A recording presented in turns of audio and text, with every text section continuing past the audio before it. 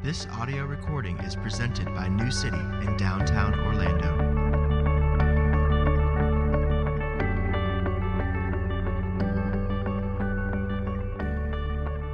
This morning's scripture reading for Advent comes from selections from Genesis 1 through 3. In the beginning, God created the heavens and the earth. God created man in his own image. In the image of God he created him. Male and female he created them. And God blessed them, and God said to them, "Be fruitful and multiply and fill the earth and subdue it and have dominion over it." And the Lord God commanded the man, saying, "You may surely eat of every tree of the garden, but of the tree of the knowledge of good and evil you shall not eat, for in the day that you eat of it, you shall surely die." Now the serpent was more crafty than any other beast of the field that the Lord God had made. He, the serpent, said to the woman, "Did God actually say, 'You shall not eat of any tree in the garden'? You will not surely die. For God knows that when you eat of it, your eyes will be opened, and you will be like God, knowing good and evil." So when the woman saw that the tree was good for food, and that it was a delight to the eyes, and that the tree was to be desired to make one wise, she took of its fruit and ate.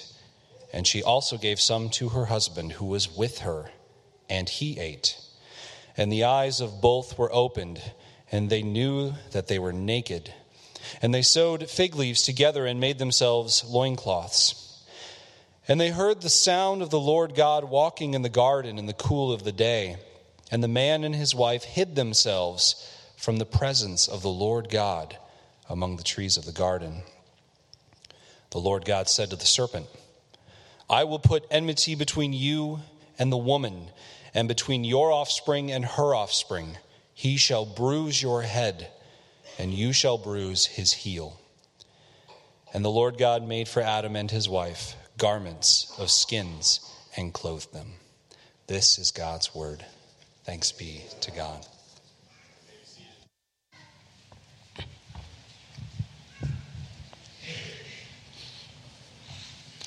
Thanks, No David. This morning I'd like to recall a fascinating story for me. It's the saga of the Fukushima nuclear power plant. As you can recall, in March of 2011, a massive earthquake that registered 9.0 on the Richter scale ravaged the interior of Japan. An ensuing 46-foot tsunami crashed on the seashore. Now, the earthquake knocked out the internal power source for the power plant. The ensuing tsunami knocked out the backup power generator that they felt was important to put right by the seashore, only protected by a 16-foot wall. This reactor did not have an automatic shutdown. It's an old-school reactor. And the cooling system stopped working. And then the pipes that route the radioactive water away from the cooling system for the nuclear power plant was compromised. And hence, you have the worst nuclear disaster since Chernobyl. Now, TEPCO's response, TEPCO we're standing for Tokyo Electric Power Company, their response was woefully inadequate. They ignored all the early warning signs given by international experts outside their country. They're slow to inform the public of the gravity of the situation. They're slow to disclose to their government and international agencies in the watching world the depth of their problem. They didn't ask for help from any outside nation, agency, or expert. They actually skimped on the early cleanup process, which has led to so much more bigger problems now. And they didn't plan for the foreseeable problems, the potential problems that they knew were going to happen. TEPCO did not embrace the severity of their problem. Now, I want you to think about the problem as it stands now, not March of 2011, but now in 2013. The radiation levels are way too high for human beings to get near the power plant. It may be at least 40 years before it's cool enough for them to actually safely clean up the mess. TEPCO actually doesn't know how bad the problem is because they just can't get close enough to it. They're just working with the symptoms of contaminated groundwater and leakage, which they actually have no ultimate plan to solve at the time being. Currently, 300 to 400 tons of contaminated groundwater flow into the Pacific Ocean every day. Just a word to the wise, if you're traveling to Japan, I'd stay away from the sushi for a little while. Each week, there's a new leak of contaminated water they're trying to contain.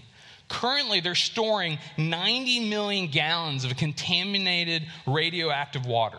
If you turned Yankee Stadium into a fishbowl, it would fill the entire stadium.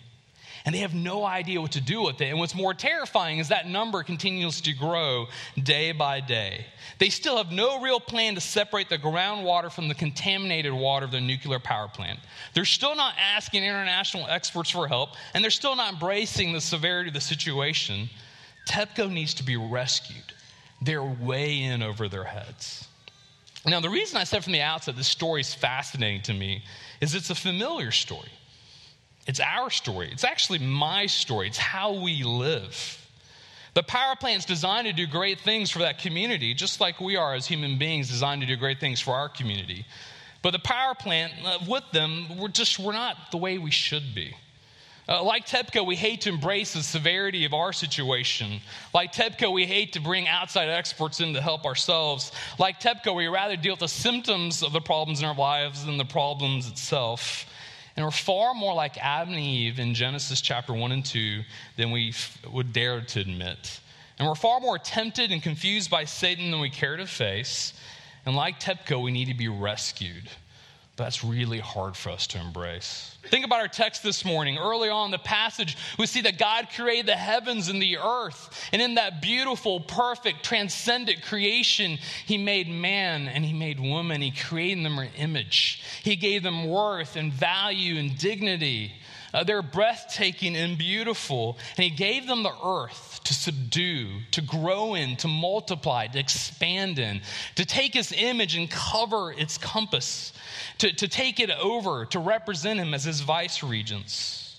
And like Adam and Eve, we're creating God's image. And even though we're marred by sin, we have intrinsic worth and value. And like Adam and Eve, we're called to represent God and to fill the earth and to bring order and truth and goodness and grace to its ends. But if we're honest with ourselves, our lives rarely look like this. We're often filled with fears and doubts. We're aware of the dysfunction of our homes, but not only of our homes, our hearts. We live out of shame each and every day, and we're driven to cover that shame, just like Adam and Eve. And then each and every day, each and every moment, we're constantly subtly questioning God's word, his authority, his grace, his truth. For those of you who do our city Bible reading initiative, think about Thursday's reading, James chapter 1, verses 14 and 15. But each person is tempted when he is lured and enticed by its own desire. And then desire, when it has conceived, gives birth to sin. And when sin, it is fully grown, brings forth death. I mean, how many of us can't relate to that each and every day, where we're tempted and lured and hooked by some desire, and that desire doesn't go away, and it grows and it gives birth to sin, and that sin drags us to death and destruction that day. We're very much like that failed Apollo 13 mission. Houston, we've got a problem. This morning, I'd like to look at three things about our problem. We're going to look at the description of our problem, the devastation of our problem, and the deliverance of our problem. Description, devastation, deliverance. First, let's look at the description of our problem. Every human being has a twofold problem: sin and Satan.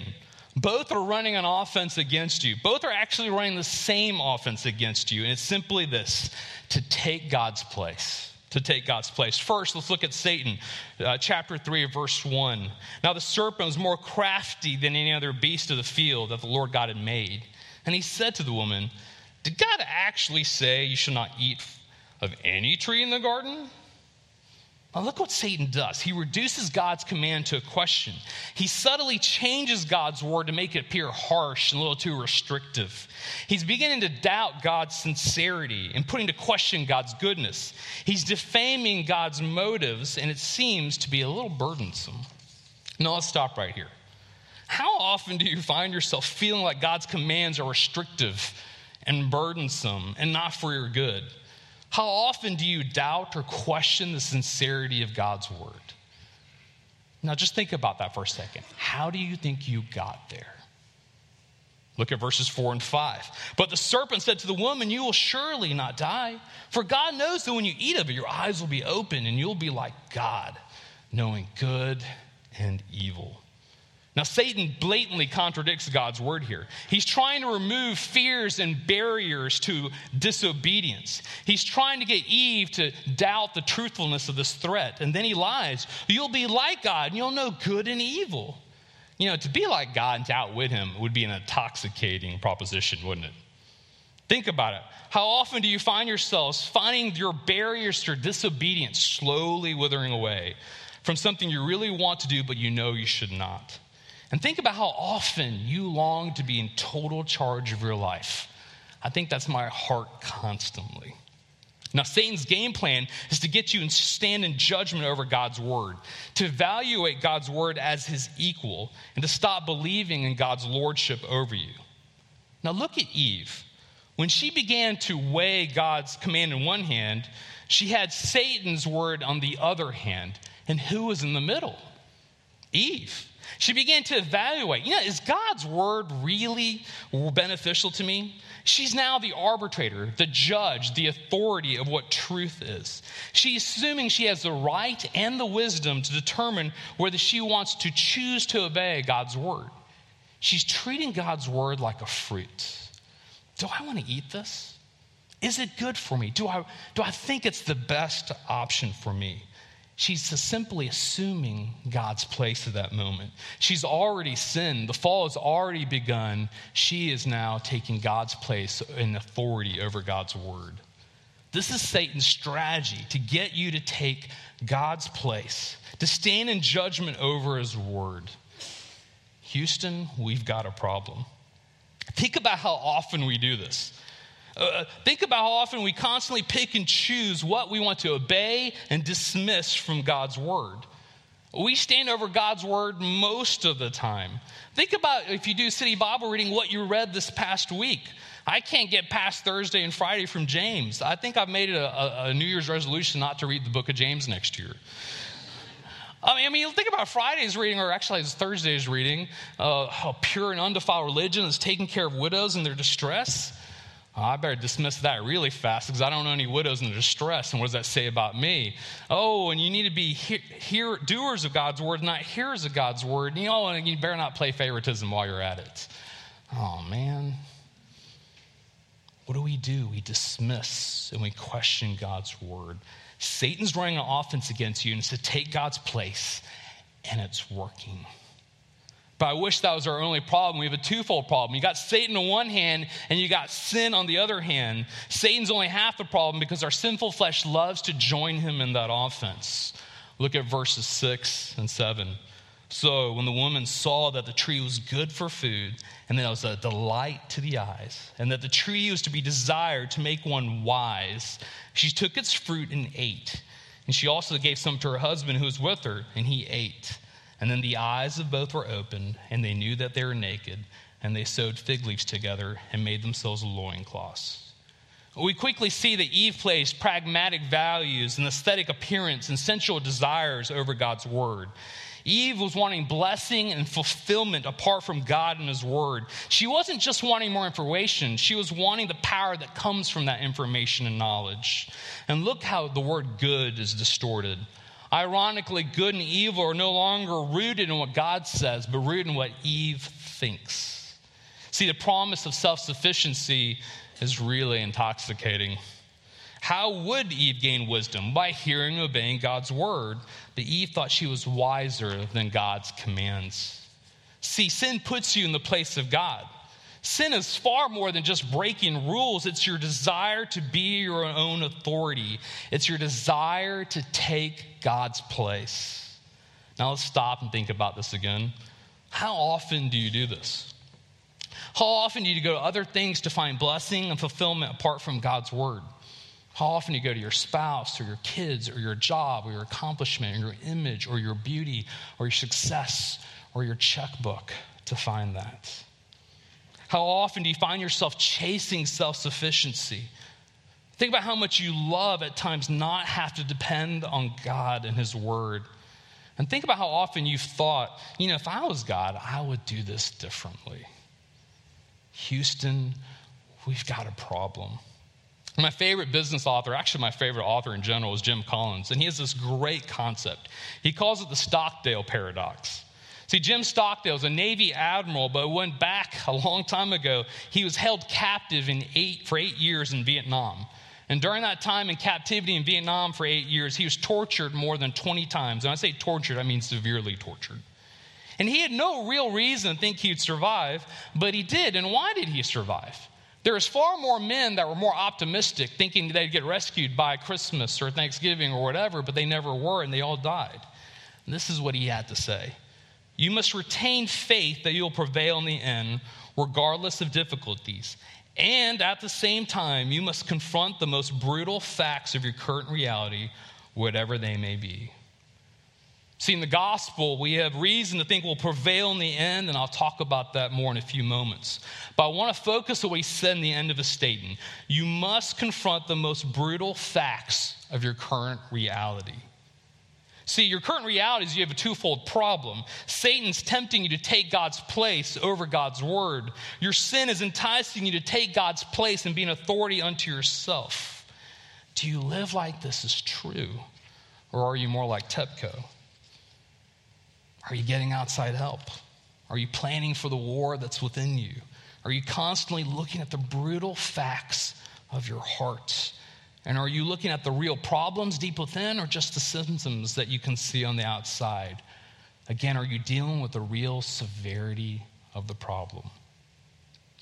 You know, this description of our problem in our Advent reading is scary enough, but it leads to the devastation, the impact, the results of this problem. So let's look at that now, the devastation of our problem.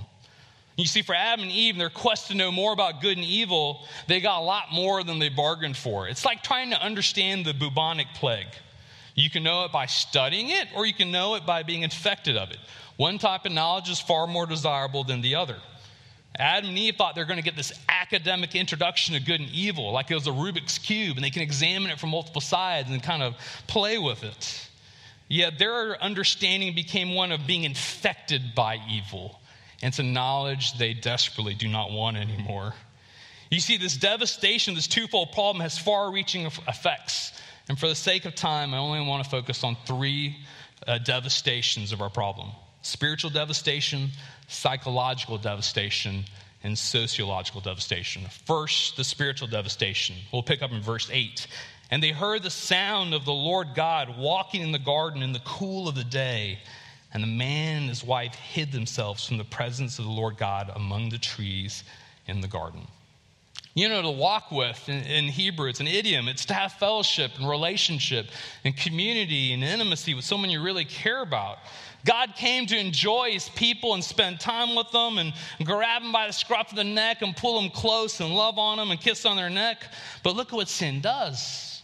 They hid themselves from the presence, which literally means the face. They hid their faces from God's face. Look how far they fell. Instead of having joy that their God was with them, they were filled with terror. Instead of running to him to be embraced by him and to embrace him, they find themselves running away. Simply put, spiritual devastation makes you uneasy with God. Now think about it. This room was filled with a bunch of followers of Jesus right now. And right now there's a bunch of Christians in this room who feel distant from God, alienated from God, fearful from God. Even though you know it's intellectually not true, you believe God's disappointed with you. You believe he's angry with you. Now we know better. This is one of the reasons we're at New City. The gospel is preached every Sunday, where Jesus has made us righteous and there's no hostility between the Father and the Son and us, because Jesus obliterated that hostility and he made peace and he reconciled us.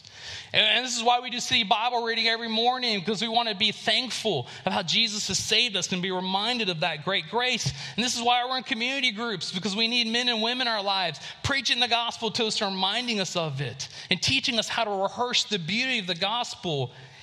And the rank and file of you do that every week.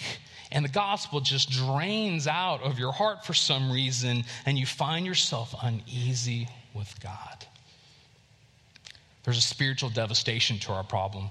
which starts leading to the next part, which is our psychological devastation. Look at verse 7.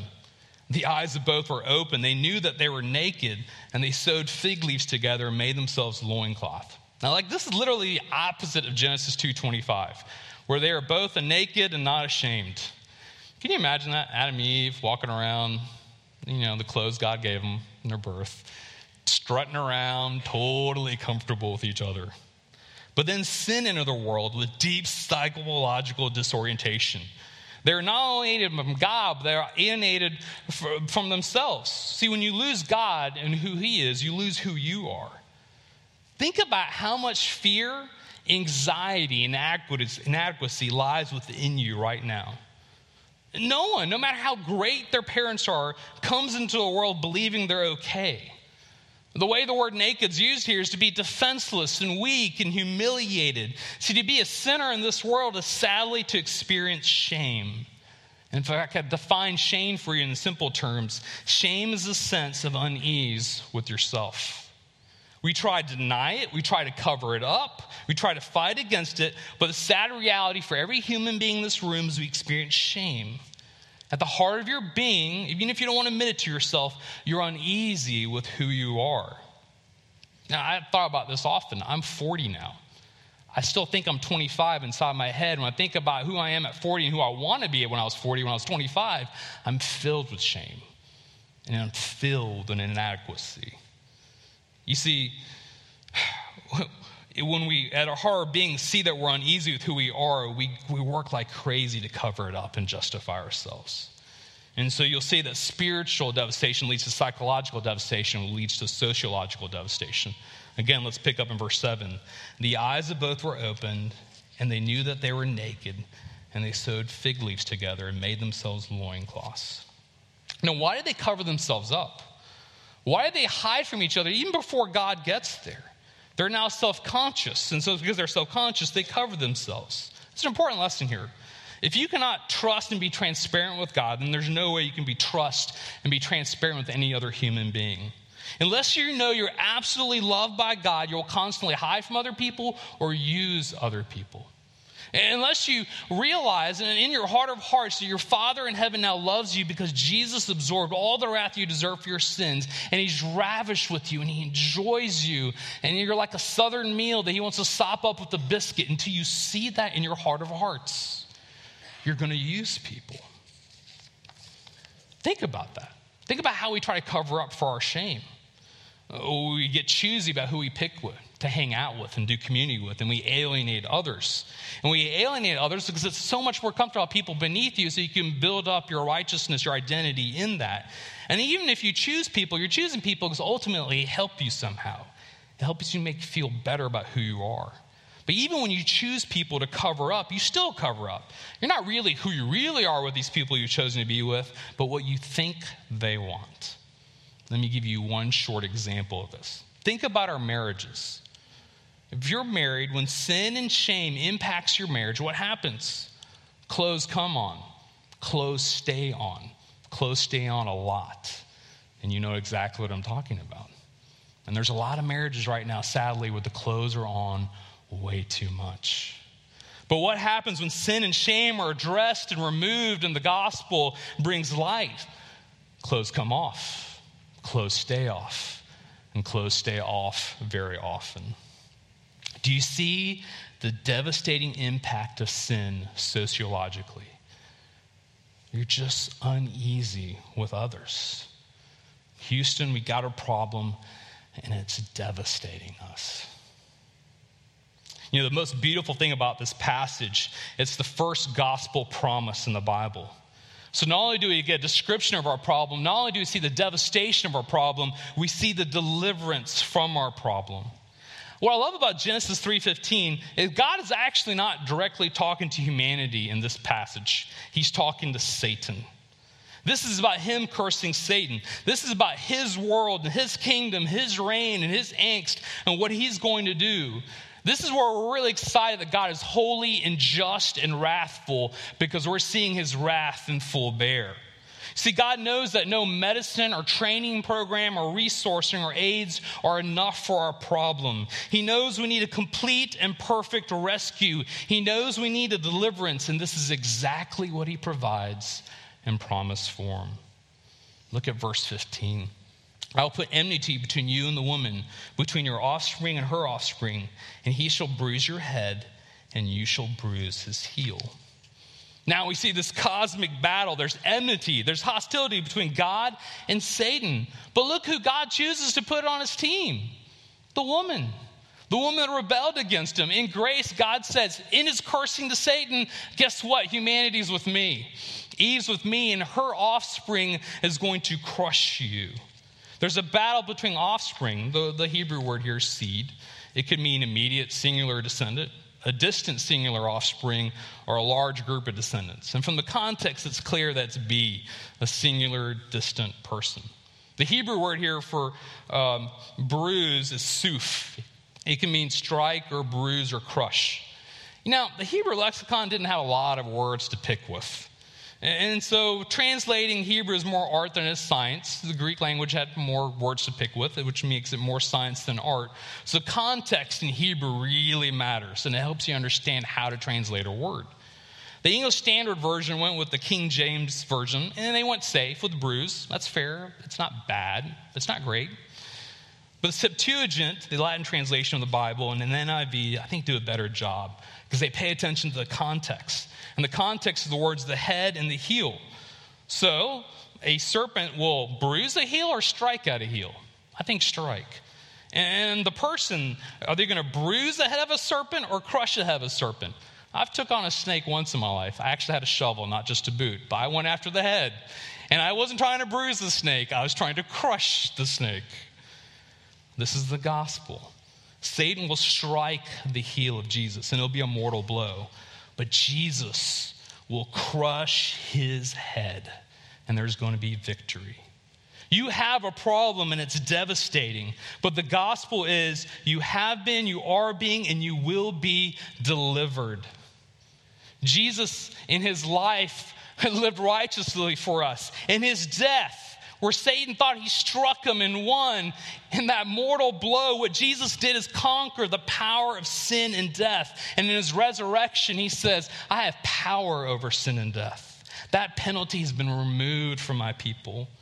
In Advent, we celebrate that first coming of Jesus. And then we also celebrate the second Advent of Jesus as he comes into our hearts. And he takes up space and he gives us power against sin and Satan right now. But we can't wait for that third advent of Jesus, where Jesus will come and make the world the way it ought to be and remove the presence of sin and Satan for all. And he will give that mortal blow and he will crush Satan. That's the gospel. This morning, even as we move towards the Lord's Supper, we have to make a choice of what we're going to choose to remember and what we're going to choose to live in. And I say, let's celebrate the life, death, and resurrection and the second coming of Jesus and find our hope in there. Let's pray. Father in heaven, we're so thankful for what you've done for us. Father, we recognize that we don't take on the severity of our problem enough, which is what makes the gospel so trite and little to us. Father, I pray that as we respond to your preached word, you'd give us the eyes to see not only the severity of our problem, but the beauty and the magnitude of our salvation in Christ and his glory. And we pray this all in your matchless and beautiful name, Lord Jesus.